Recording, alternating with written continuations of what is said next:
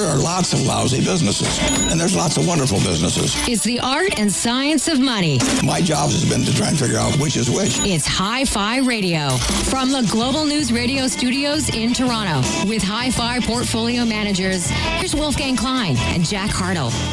Good morning.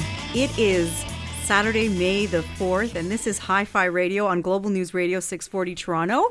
And I don't want you to adjust your dial. You are hearing the voice of me, Rubina Ahmed Haq. I am Global News Radio's personal finance expert. Wolfgang Klein, our regular host, is on holiday, a very well-deserved break in Europe. Have you been looking at his Instagram, Jack? He is all over Instagram. He looks like he is a millennial the way he's out there socializing his vacation. So he's out there. He's been in Amsterdam. He's been to a little town in Germany where his family, his distant family, grew up, and he's on to Vienna right now. So yeah, I'm certainly following along, and it looks pretty exciting. It is very exciting. And that, of course, is the voice of Jack Hartle. That hasn't changed. He is still here as our co-host here on Hi-Fi Radio. And as we just mentioned, Wolfgang is on holiday. I am so honored to be filling in today as your host. I talk about personal finance all the time, but only in little 6 and 7 minute segments here on 640 Global News Radio. So it's such an honor to be able to talk about it for an hour and sort of flesh things out a little bit more that I never get time to do. So thank you so much, Jack, for having me today as your co-host. You're welcome. I know Wolfgang really trusts you because this is the first time, believe it or not, in the 2 years that we've been running this program that Wolfgang's actually been off. There's been a few repeats that we've rerun, but like I said, he really must trust you. And obviously, business news doesn't stop, so it's very important that we, track what happened in the week that passed, and looking forward as well. Well, let's see what he thinks after this hour is done, whether he ever asks me back or calls me and tell me I did a great job or maybe not so great of a job. We've got some really interesting things that we're talking about, things that are near and dear to my heart. One is taxes. This term that has been coined by a gentleman at CIBC, Jamie Golembeck, called intaxication. It's sort of a play on intoxication. Do you know what this is, intaxication? Have you heard this term being thrown around? I think a lot of Canadians are probably experiencing it right now, just with the fact that they're getting some of those refunds in the mail, or they might even have direct deposit. I actually had a direct deposit on Wednesday into my account, and I saw this article actually the same day. Yep. Which was kind of interesting. So I had to make a decision on what to do with my refund. So it fits perfect into the time frame that we're looking at here right now. So what I did. Mm-hmm. What did you do? I asked my wife what she wants to do. Okay, and what did she want to do? Well, she's actually, I wouldn't say I've trained her, but she's the spender in the family, shall I say. And I've been the saver investor, and together, yin and yang kind of works. Mm-hmm. She actually said to me that we should pay off our car loan. Very good. That's a smart thing to do with the money. Yeah. Absolutely. So there are lots of things that you can do with your tax refund, but I think the key thing that investors have to realize and savers have to realize is really you're actually only getting your own money back. Exactly. Right? And that's what this intaxication idea is all about, is that we get intoxicated with this idea that all this money is coming. A lot of people will refer to as free money or money from the government. It is taxes you paid throughout the year that now the CRA is refunding you back. You've really given them a free loan. Exactly. That's exactly what it is. So the way I look at it is I look at it just as I would have earned it. So I'm going to spend it just as I would have earned the money, because actually that is what happened. Right. So when you think of it that way, it's really not like a windfall that you expect. And as investors, as investment advisors, Wolfgang and I come across this euphoria when you have a windfall a lot. And you see it with lottery winners. You see it with athletes. You see it with entertainers. Mm-hmm. You see it with inheritances. These people that, I'm not saying they got the money easily, but they didn't systematically save and earn it. When that happens, they tend to spend it a lot easier. So, inheritances tend to get spent, I'm not saying willy-nilly, but, I got a $100,000 inheritance. I'm going to go buy myself a car that I never would have bought. Right. Had I earned it. So and athletes are notorious for the fact that they have very short income spans, and then they end up spending their money throughout their career, which is short, and they continue spending on throughout. So it's a fact that athletes, entertainers end up bankrupt. And Wolfgang actually sent me an email yesterday, actually, and he was talking about Mozart. Right. Because he's in Vienna. Okay. And he's going to give us a story when he comes back. But Mozart obviously toured around a lot as a musician, and as a spendthrift back in the classical era of music, whatever that was. Right. He ended up pretty destitute at the end of it. Interesting. Okay, well, I can't wait to hear that story and everything that Wolfgang's been up to. And we are going to dive deeper into this idea of why we get so excited about this refund and what we should be doing with it. You know, should we, like you said, be putting it against a loan that we have? Should we be putting it back into the RRSP, which is what I would recommend? Definitely not spending it on things like going out for dinner, buying new shoes, going on vacation. Those are things that should just spend it like you earned it, because that's exactly what you did. And I totally agree with you with the RSP. The reason why we didn't put it in the RSP is because we actually systematically save monthly for our RSPs. So that's maxed out. Well, that's maxed out. So then you focus on the next thing, which is, like you said, RESP. In our family, that's taken care of too. You want to make sure you get the 20% government grant there. Right. And then beyond that, the order of operation is paying off debt. And then actually tax-free savings account is the way I look at it. Interesting. So we're going to talk all of that. We have a great guest coming in later this morning. Amos Nadler. He is with the Richard Ivey School of Business at Western. He is an expert in behavioral finance. So talking about why we make dumb decisions with our money, why we continue to do things that we know are against our best interests when it comes to our money, and what we can do to get ourselves out of that. So if you're someone who realizes, I've been paying these bank fees for so many years and I get nothing out of it, but you're stuck, you don't know how to change from one bank to the next, how you can get thinking differently about your money, how you can get better advice about your money, not just about bank fees, because we talk a lot about bank fees, but you know, the real stuff is, what interest rate are you paying on your mortgage? How are you investing your money? What fees are you paying to your advisors? Those kind of things are the ones that really affect your long-term wealth, in my opinion. Yeah, behavioral finance is one of the newer fields in finance relative to classical finance theory. But the fact is, a lot of the times we're really our own worst enemy. And I think Amos will give us a good idea of how we can educate ourselves and help improve, you know, in all those areas that you mentioned there, Robina. And the last guest we have is a wills and estate lawyer, talking about why it's so important to have a will. I need to hear from her because I don't have an up-to-date will. Yes, Global News Radio's personal finance expert does not have an up-to-date will. So I'm going to get some advice on how I can get my behind into the office and get that updated. We will be back in just a minute. This is Hi-Fi Radio on Global News Radio 640 Toronto. Don't go anywhere. There's more great show after this. You're listening to Hi-Fi Radio from Global News Radio 640 Toronto.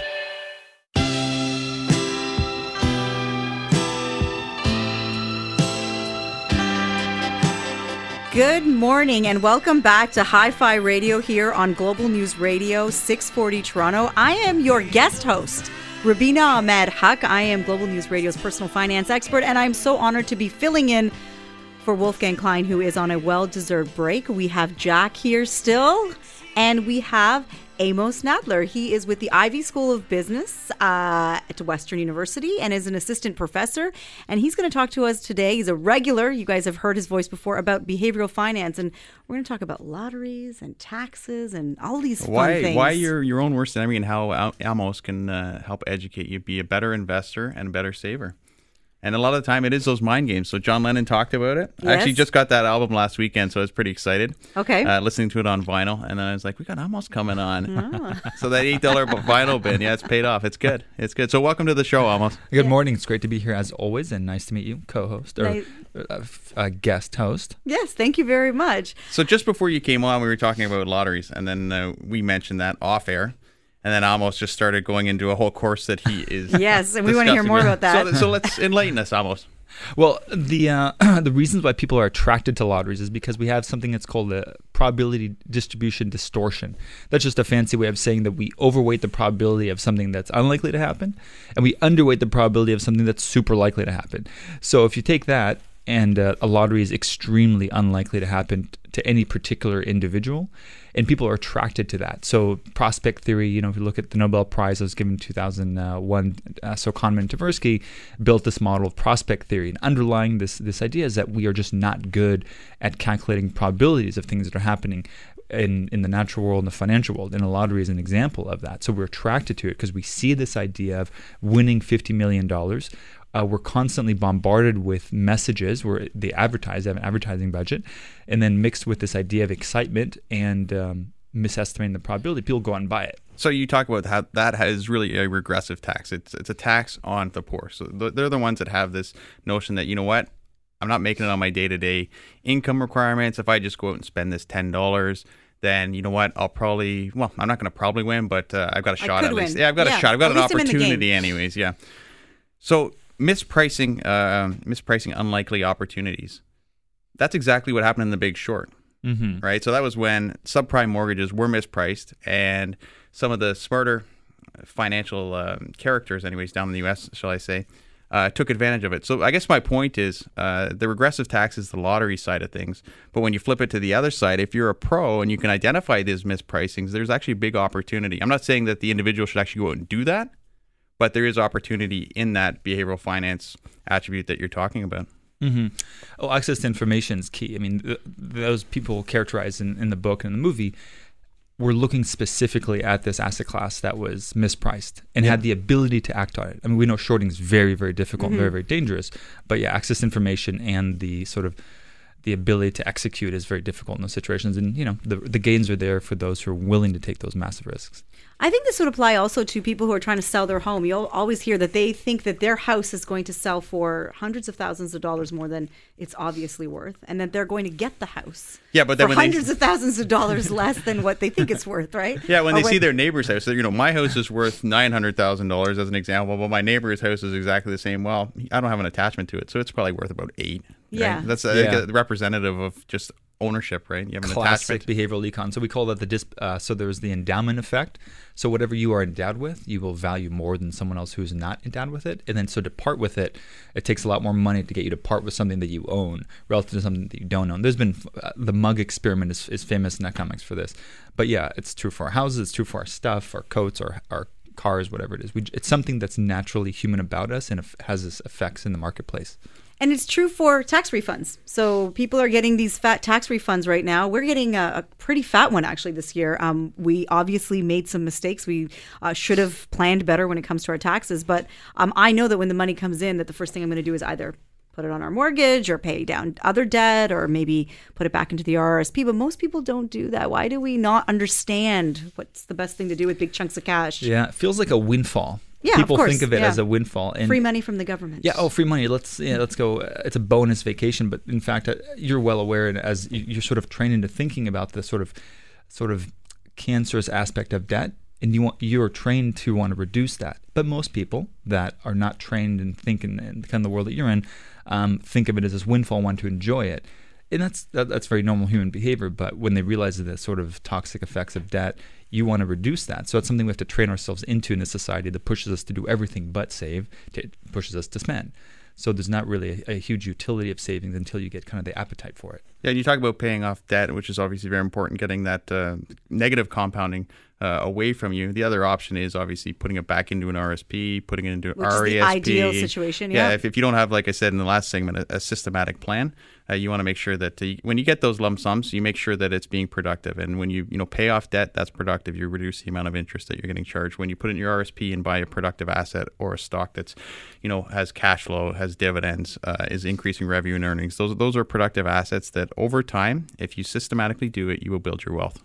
Do you think it's language as well? We're going to talk about that after we come back. But I wanted to sort of, this idea that I've been really pushing is stop calling it retirement savings, call it long-term savings, call it big fat emergency fund, so that 20-year-olds can actually get on board with that idea. When you call it retirement, they look at their grandpa and say, I don't care. I think it's language, and I also think it's education. And I think that I almost mentioned that in the last hit that we had with them. You need to educate yourself so that you avoid a lot of these behavioral pitfalls. Okay, well, we'll be back in just a moment. This is Hi-Fi Radio on Global News Radio 640 Toronto. Money. Let's take a break. But after, Wolf and Jack will continue their in-depth discussion about money. You're listening to Hi-Fi Radio from Global News Radio 640 Toronto. I want it all. I want it all. I want it all. And I want it now. Good morning and welcome back to Hi-Fi Radio on Global News Radio 640 Toronto. We are talking about why we make so many DUMB mistakes with our money. We have with us in studio Amos Nadler. He is with the Ivey Business School at Western and is an assistant professor and talks all the time about behavioral finance, behavioral economics, and of course we have Jack Hardill here as well, my co-host. We were talking a little bit about, what were we talking about right before we went to break? We were talking about why we make these decisions, why we're not able to take our tax refund and do the right thing with it. Just let's get back into that. Why is it that we don't know how to manage, especially large sums of money? I would say debt is one of the biggest problems out there, right? We talk about Canadians being over indebted. It's one of the issues that we're actually well beyond where the U.S. was before the financial crisis, before 2007, 2008. We're well beyond that threshold. And part of the reason is for the fact that we didn't experience it as deep as the U.S. They actually had a bit of a debt cleansing, where we really didn't have that. So we had a bit of a downfall back in 2007, 2008, led into 2009 with our housing market. But the after effects, I think, beyond that was we actually benefited from the low interest rates. So our housing prices didn't go down. We didn't have that skyrocket. They went skyrocketing as a direct result, as far as I'm concerned, of the global financial crisis, because that got global interest rates down to historically low levels, right? So one event followed the other, and because our housing prices didn't go down as much, we got the windfall, so to speak, of low interest rates. Which, when you have low interest rates, what does that do to housing prices? And all asset classes. It's all denominated by the interest rate. I mean, so that's the whole that was actually the whole premise behind quantitative easing. Right. Right. So when the central banks go out and buy back their own bonds to lower the interest rates of their long bonds, that's supposed to increase asset prices, and you have the wealth effect, which I'm sure that Amos can go into. And like I said, debt is one of the biggest problems, and getting out of it is a challenge for Canadians. And especially for those people. If you're in your 30s, mid-30s, you've never experienced high interest rates. You've just been in low interest rate environments since the beginning of when you got awoken to the fact that there is something called the economy, and you can make money and you can save and you can spend. So they've never really experienced high interest rates. So how do you convince someone like that who is... Well, they haven't experienced high interest rates, and they haven't experienced a real housing correction either. Exactly. So they've only seen the market go up. They've only seen housing prices go up, and... they've only seen debt get cheaper and cheaper and cheaper. How do you convince someone like that that they're doing? It's difficult to convince because we build our notion of reality through our experiences. And there's some interesting research looking at people who had gone through, so like my grandparents that had gone through the Depression, how that permanently changes their perception of risk, perception of crashes, perception of asset appreciation. All those things are like in a permanent way.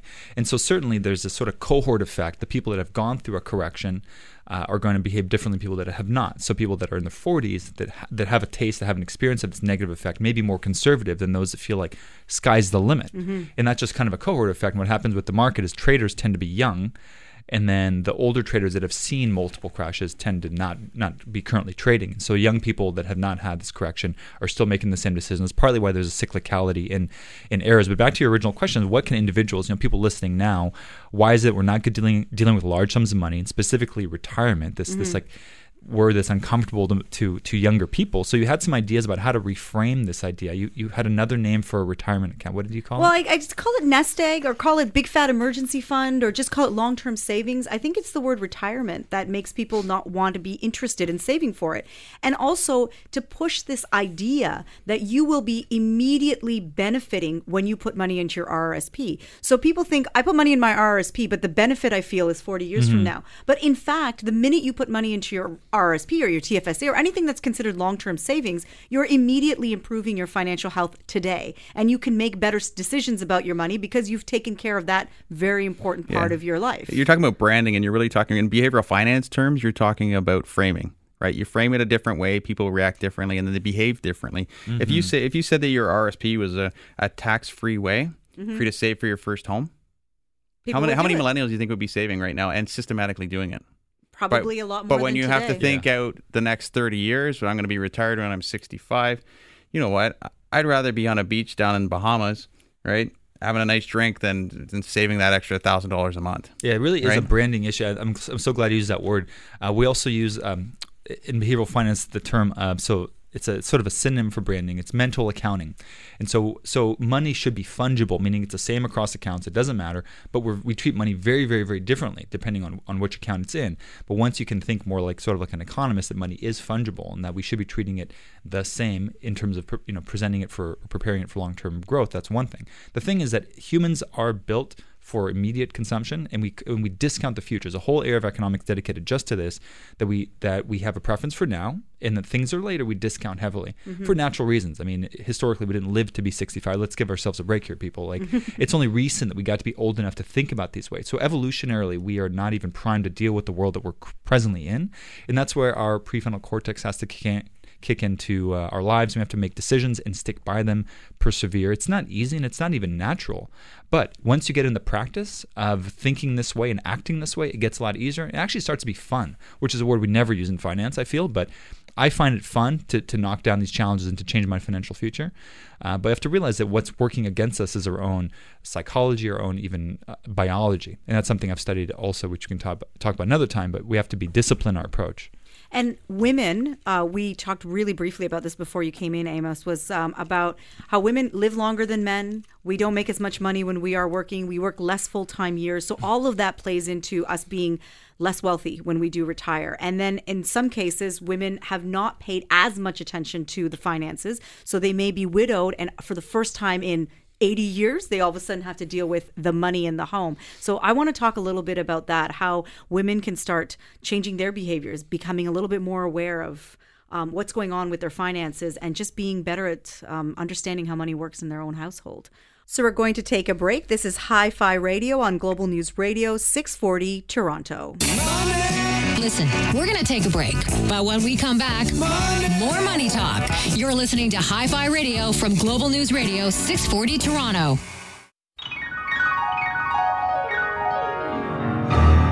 Good morning and welcome back to Hi-Fi Radio, Global News Radio, 640 Toronto. We are here in studio with Jack Hardill and Amos Nadler from the Ivey Business School at Western University. And before we went to break, we were talking about women and men and how women might have a different experience when it comes to saving money, when it comes to retirement. Can you talk to me a little bit, Amos, about what is it about men and women, how we see money differently? Through your research, what have you found? Especially when it comes to saving, how are we different when it comes to that? Well, the biggest difference that I have found through all the work that I've done has been more in the actual active investing. So I can think about the saving, but I will comment about the investing aspect, which is that men, retail traders, single men lose more money than anybody on their retail trading. Married men do slightly better, but women, on average, using big data sets, do much better than men. So it seems to be that they're taking a more conservative approach. They're taking a more thought-out approach to which assets they're purchasing. Are these online investors, like Yes. individual investors, do-it-yourself investors? Yeah. Okay, just clarify. Yeah, good. Yeah. So we find that just at baseline that women do a better job than males, and typically men are just trading too much. Guys are buying and selling stocks and losing money. So guys do better when they get married, which probably has to do with some joint decision making with the wife, or maybe a higher level of accountability versus this kind of freewheeling, shoot 'em up kind of trading strategy. And how does that cooperation work? I mean, if the woman is the saver and the husband is more like, let's buy this and let's trade this. How does they come together? How does that make them better? Joint decision making is shown to be leading to optimal outcomes versus individual decision making. So men and women may have different decision making styles, but the combination of maybe the woman's conservatism and the man's more aggressive approach may have this sort of synergy to lead to something that's better overall. Delegating different responsibilities where they don't work together may not be the best thing. I know I've learned a lot from my wife about saving money, and I'm more on the aggressive side, so it's really reined in some of these tendencies for me. So I think that couples could benefit from bringing their best to the table and discussing these difficult financial issues. Yeah, from our perspective, we definitely deal with the man or the husband most of the time with the financial issues and the financial planning. But Wolfgang and I really do make a point, and I think it's very important to have the wife or female involved. And not only is it important for education, or if something happens to them, or the wife lives longer, but the fact that they need to understand, what their money is doing. They need to understand. They need to be comfortable. Like last December, we had a market crash. You have to understand the process. And the more that you educate your clients, both male and female, because they can both overreact to market swoons and crashes, the more they understand the real process, the more likely they're going to be a successful investor. You said something before we started the show about what you're doing with your tax refund, and your wife was actually the one that made the decision as to where that money should go. She helped. I'll say she made the decision. So we're going to pay off our car, which is I think a wise thing. Like I said, it's a productive thing. But I can tell you that when I first met my wife, that would not have been her decision with her tax return. So I can say that through education and us working together, and like you said, you have a yin and a yang, which I think is important. You can make better financial decisions over the long term. I would say that she is more of the offensive person. She wants to go out and make the big bucks, and so do I. Don't get me wrong, But I'm more of the defensive person saying, you know what, I want to make sure this house is paid off. I want to make sure we have a nice financial foundation. You have insurance to make sure if something happens. So all those things, I'm sort of covering off the bases, and then she's moving over to that side of the court, but it took a while to get there. Jack, what is it? Amos, not Jack. What is it about men that make them want to make? Is it biology? Is it, we were talking a little bit about testosterone. Like, talk to us a little bit about why they make these decisions and, like you said, create bubbles sometimes in the market because of their behavior. Well, I can tell you that I've studied testosterone in depth, and looking at it, if you give men testosterone, they will trade more frequently. They will create asset bubbles that go. Are they shooting traders with that as they go through the door? This is really funny. I have a paper called the Bull of Wall Street. If you go ahead and look it up, it's freely available. It talks about this experiment where we gave guys testosterone and created this massive asset bubble. And in this research, I found out that around the same time we ran the experiment, not over the counter, so it's almost essentially over the counter these days, but prescribed testosterone became very popular among Wall Street traders. And so this experiment that we did in a controlled lab experiment is actually reflecting what was happening in Wall Street starting 2013, 2012, something like that. And so that was a huge bull market. The market was up by like 30% in 2013. Yeah. So, I mean, you're giving them the juice. Yeah, they're juicing themselves. They're taking it off label. And this is, it's funny if it weren't so scary, the idea that you essentially divorce from fundamental value and you're trading non-fundamentals, you're speculating. So that's always dangerous. So biology plays a big part of it. Okay. There's also culture. Male culture is different from female culture. I can speak specifically in the U.S.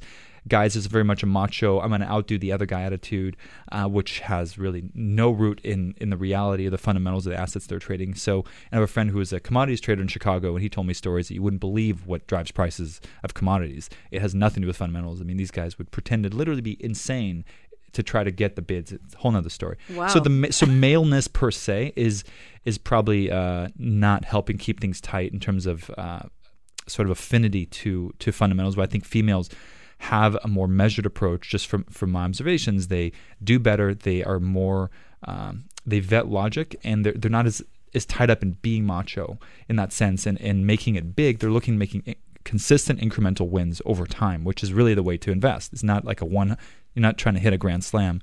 If that's all you're trying to do, you're taking tons of risk.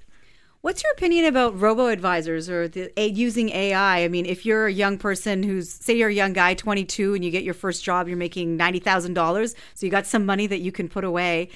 If you know that you are predisposed to probably not trading very smartly, would you recommend they just go and sign up for one of these robo-advisor type of systems? Yeah, sure. I mean, a robo-advisor essentially just is an algorithm. And the notion of an algorithm has no testosterone. Well, that's true. But someone who has excessive testosterone could be writing it. Right. But the point of an algorithm is that it could also be extremely simple. And so I'm glad you mentioned that. And when I mean by simple algorithm, your own finances could be a stream of numbers that you then allocate into different buckets, which is a type of algorithm. 30% go here, 30% go here.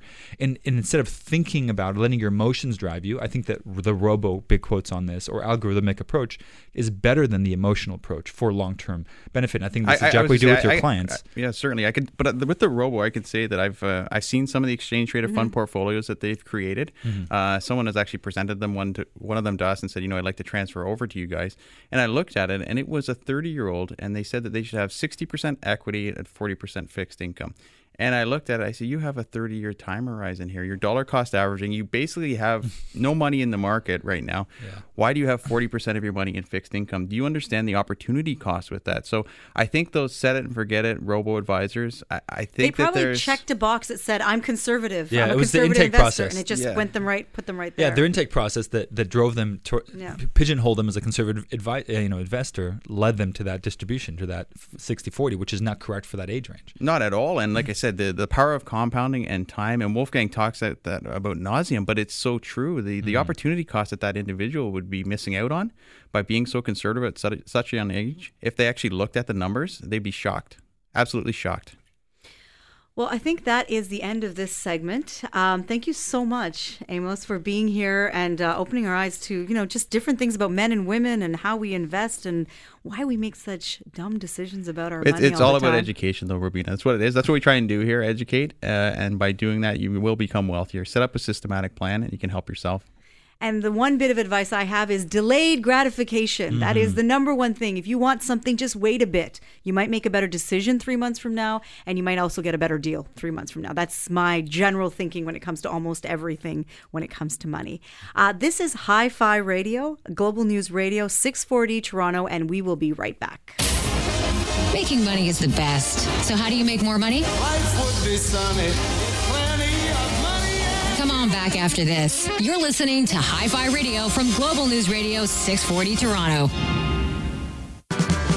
Welcome back and good morning to all our listeners. This is Hi-Fi Radio, Global News Radio 640 Toronto. So we were talking about behavioral finance, why we make all those DUMB decisions about our money. And now we're going to talk about something DUMB dumb that I have in my life.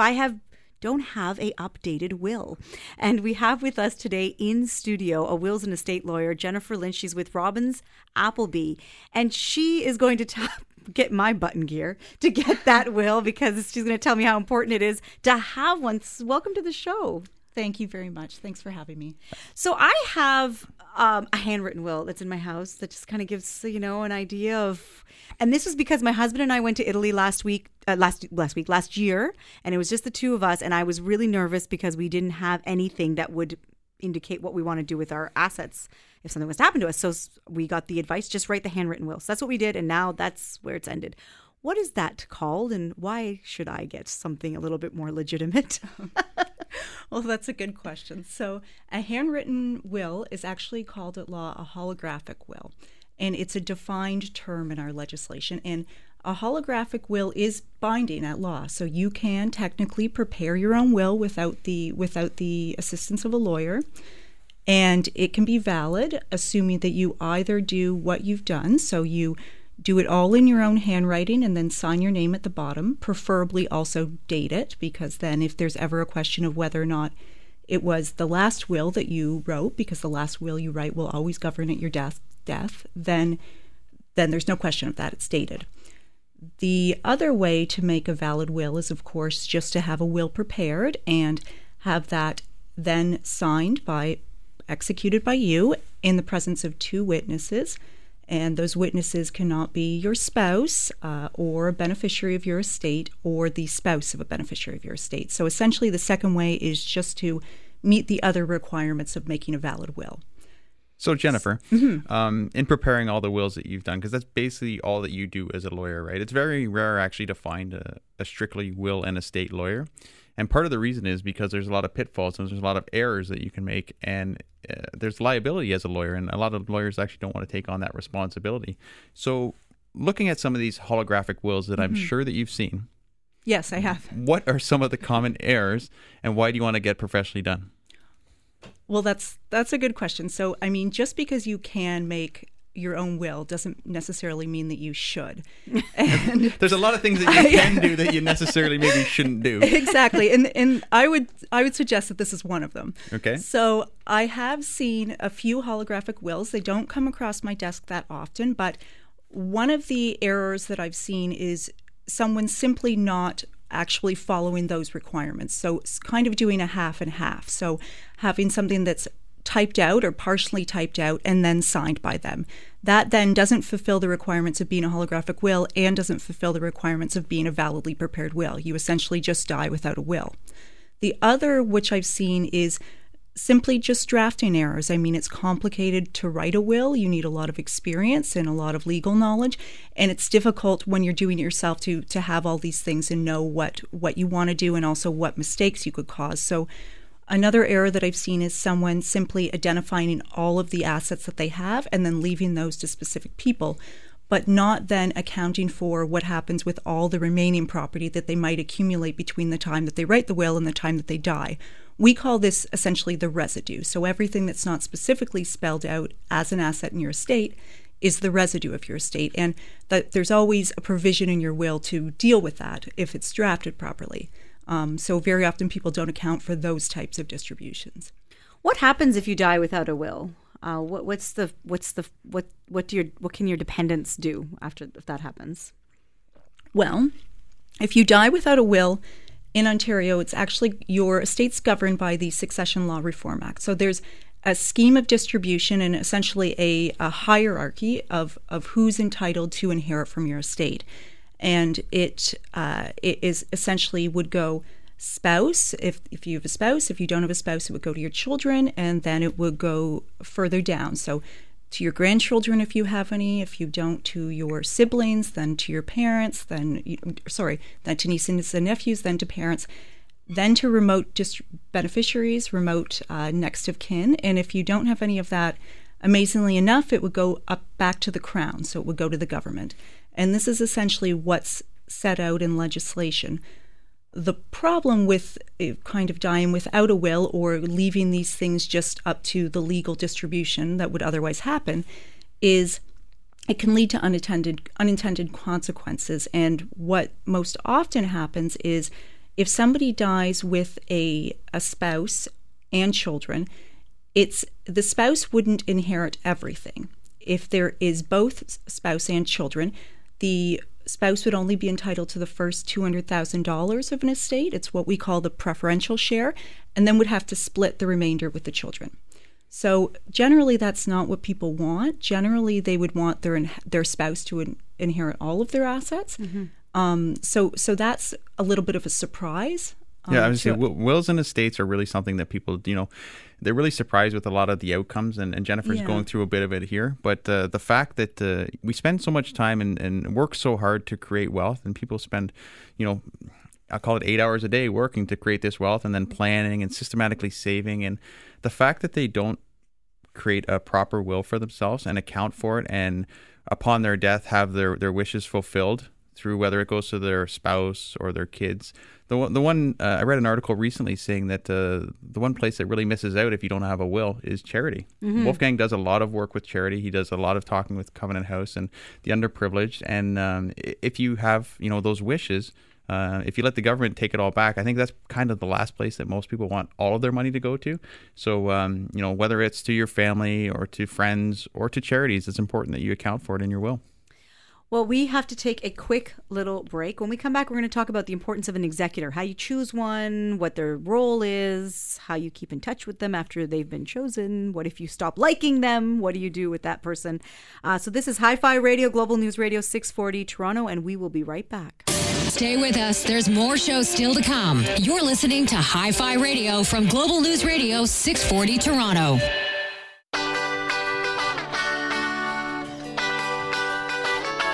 And welcome back. This is Hi-Fi Radio, Global News Radio 640 Toronto, and we are in studio with Jack and with Jennifer Lynch, who is a wills and estate lawyer. And Jennifer, we were talking a little bit about executors before we went to break. Tell me, why is it so important to choose your executor properly?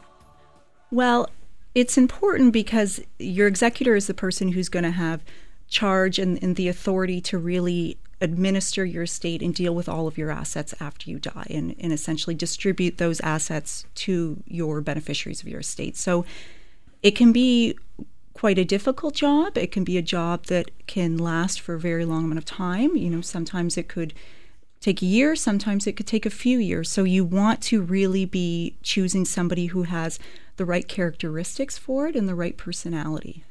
And just because you choose an executor, and I would suggest if you're going to choose an executor, you're going to probably want to let them know. That would probably be smart. But I think some people don't, right? And it sounds as ridiculous as it sounds. I thought you always had to have them sign, or there was some indication that they knew what their job was. Is that not the case? No, you don't. Really, it's just a matter of who you're naming in your will. So gotcha. You would sit down with your lawyer, and your lawyer would essentially name that person in your will. So you don't have to have the executors sign, and you don't have to have them agree beforehand, but you really should. And I also would go so far as to say that if it's in an instance where you're naming maybe some of your children or one of your children to be the executor, not the others, which is not a bad idea in certain cases, but you should also maybe even tell the children that you didn't name as executor that you're not choosing them, just for the sake of family harmony. And so for the sake that there's no surprises after the fact. You want to name somebody who has discussed it with you and has agreed to act and knows what they're getting into.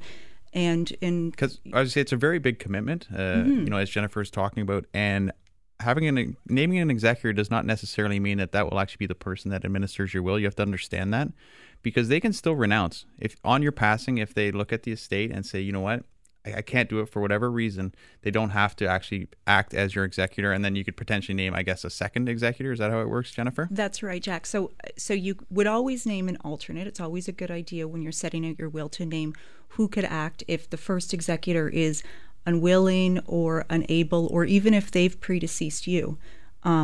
So there is always a backup, but that's a good point, that the people you name don't have to act. They can always renounce the appointment when you die. So that's a really good reason of why it's a good idea to talk to them beforehand and make sure this is something that they're willing to do. Is there certain characteristics you should look for in an executor? Should it be someone who's also going to benefit from your death? Assets will be coming to them, or should it be someone completely on the outside who will just be responsible for making sure your will's distributed the way that you wanted it to be? Well, absolutely, there are characteristics that you should look for. So, you should name somebody, I think, who's trustworthy and generally capable of doing something like that. And these are considerations that people don't always really think of, because sometimes just the default would be to name their children. And sometimes it's, their children may not be the best choice. Sometimes it's also, people might name an advisor. So if they have a long-standing relationship to their lawyer or their accountant, they might name that. And definitely having that personal knowledge of somebody's affairs is a big benefit.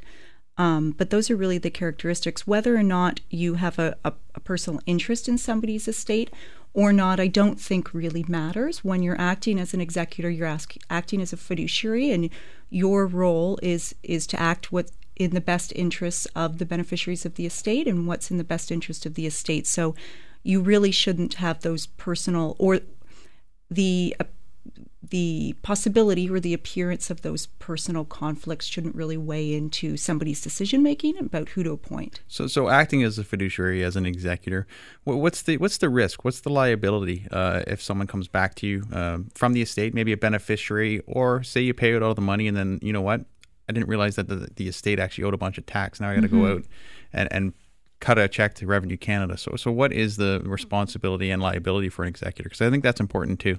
Yeah, that's another good question. So there is personal liability when you act as an executor. So you are responsible for debts and liabilities that might come up after somebody's death while you're acting as an executor. So, in the normal course of things, people are very diligent and they receive professional advice, and these problems don't come up. But if things are mismanaged, and for instance, if a beneficiary were to make some sort of legal claim against an executor, they could potentially be looking at personal liability to the extent that they did something wrong, or that there are not certain assets of the estate to cover other debts. What if your relationship changes? So the person that you chose as your executor was your best friend. You knew that they had your best interests at heart at that point, but then things go wrong and you're not in that situation anymore. Is it just as simple as going back and naming a new executor? How do you do that? Exactly, it is that simple, and that is what somebody should do. So if you know that you've named somebody as an executor, and between the time when you signed your will and the kind of current time, that person's no longer appropriate, either because you just don't have the same relationship, or something could have changed in that person's life which makes them not really a good choice anymore, then you should just update your will, and it is that simple. And people like me, why is it that we're so apprehensive to go in and get the will done? Is it because most of us think that it's just so complicated and we don't want to talk about our death? What is it? What's the emotion behind it? Why we don't get our will done properly with a lawyer? I think I think you've identified it there. I think people think that it's going to be this very complicated process, and often when and I'm not saying it can't be in some instances, but in most times when you see somebody who knows what they're doing and can give you good advice, it shouldn't be a really difficult process. It should be somewhat simple, and I think the other reason is, like you said, people just don't want to talk about these things. Sometimes it's a chore, and people always think that they can put it off till another day. It's almost like the retirement thing, right? People don't save for retirement, or they don't plan to save for retirement because it's so far off in the future. And you know what? I don't want to think about right now. I have this recency bias that, you know, I have this thing that's coming up next week that is so much more important than dealing with my will. But like you said, you're building this wealth, you're creating this wealth for your family. You at least want to make sure that it gets distributed whatever way you intend. It doesn't matter. It's your choice as an individual, but it should be at least carried out through your will, professionally set up and managed. That's right. And I think to the people who really, where it's a little bit of a personal block or a mental block that they don't want to do because they feel that it's a difficult topic for them to think about, I can assure them that they will feel much better after they've done it. And what's the typical cost? Say you have a simple situation where you own your home and you have some money in your RSP, something very typical of many Canadians. What's the cost of getting a will drawn up? That's really hard to say because it does depend on how complicated it is, and it really does depend on the amount of time that the lawyer spends with the person and a number of other factors. So it's very difficult to kind of give even a range of that. But I think for most people, you know, if they were to call a lawyer and have an initial call, the lawyer could probably give them an estimate over the phone before they even meet with them that would, you know, at least give them a little bit of an indication of what the cost may be. Okay, perfect. So, Robina, you're getting a will done? Yes, I'm going to get one done. I'm going to get it done in May. That's my promise. In the month of May, Rubina Ahmed Haq and her husband will have a will done properly by a lawyer. It has been such a joy and a pleasure to be the host today at Hi-Fi Radio. Thank you for joining us, Rubina. I said to Wolf, I've got a blind date with your old co-host from CP24. Did I live up to the standard that Wolf had set for me? You exceeded my expectations. Thank you very much. Jack, it was great working with you. Jennifer, it was great meeting you and learning more about wills and estates and why it's so important for us to all have a up-to-date will. Not just a will written in handwriting, but an up-to-date one that is done properly by a lawyer. We are on air every Saturday morning, so tune in. And next week, Wolfgang will be back from his holiday in Europe. And he'll be sharing all his stories. I just can't wait. Hopefully he'll have nice things to say about this show. This is Hi-Fi Radio, Global News Radio 640, Toronto. You've been listening to Hi-Fi Radio with Wolfgang Klein and Jack Hartle, portfolio managers at Canaccord Genuity Wealth Management. For questions about today's show or any money questions you need answered, email Wolf and Jack at wolfgangklein.com. Hi-Fi Radio, for the love of money. We'll see you next week.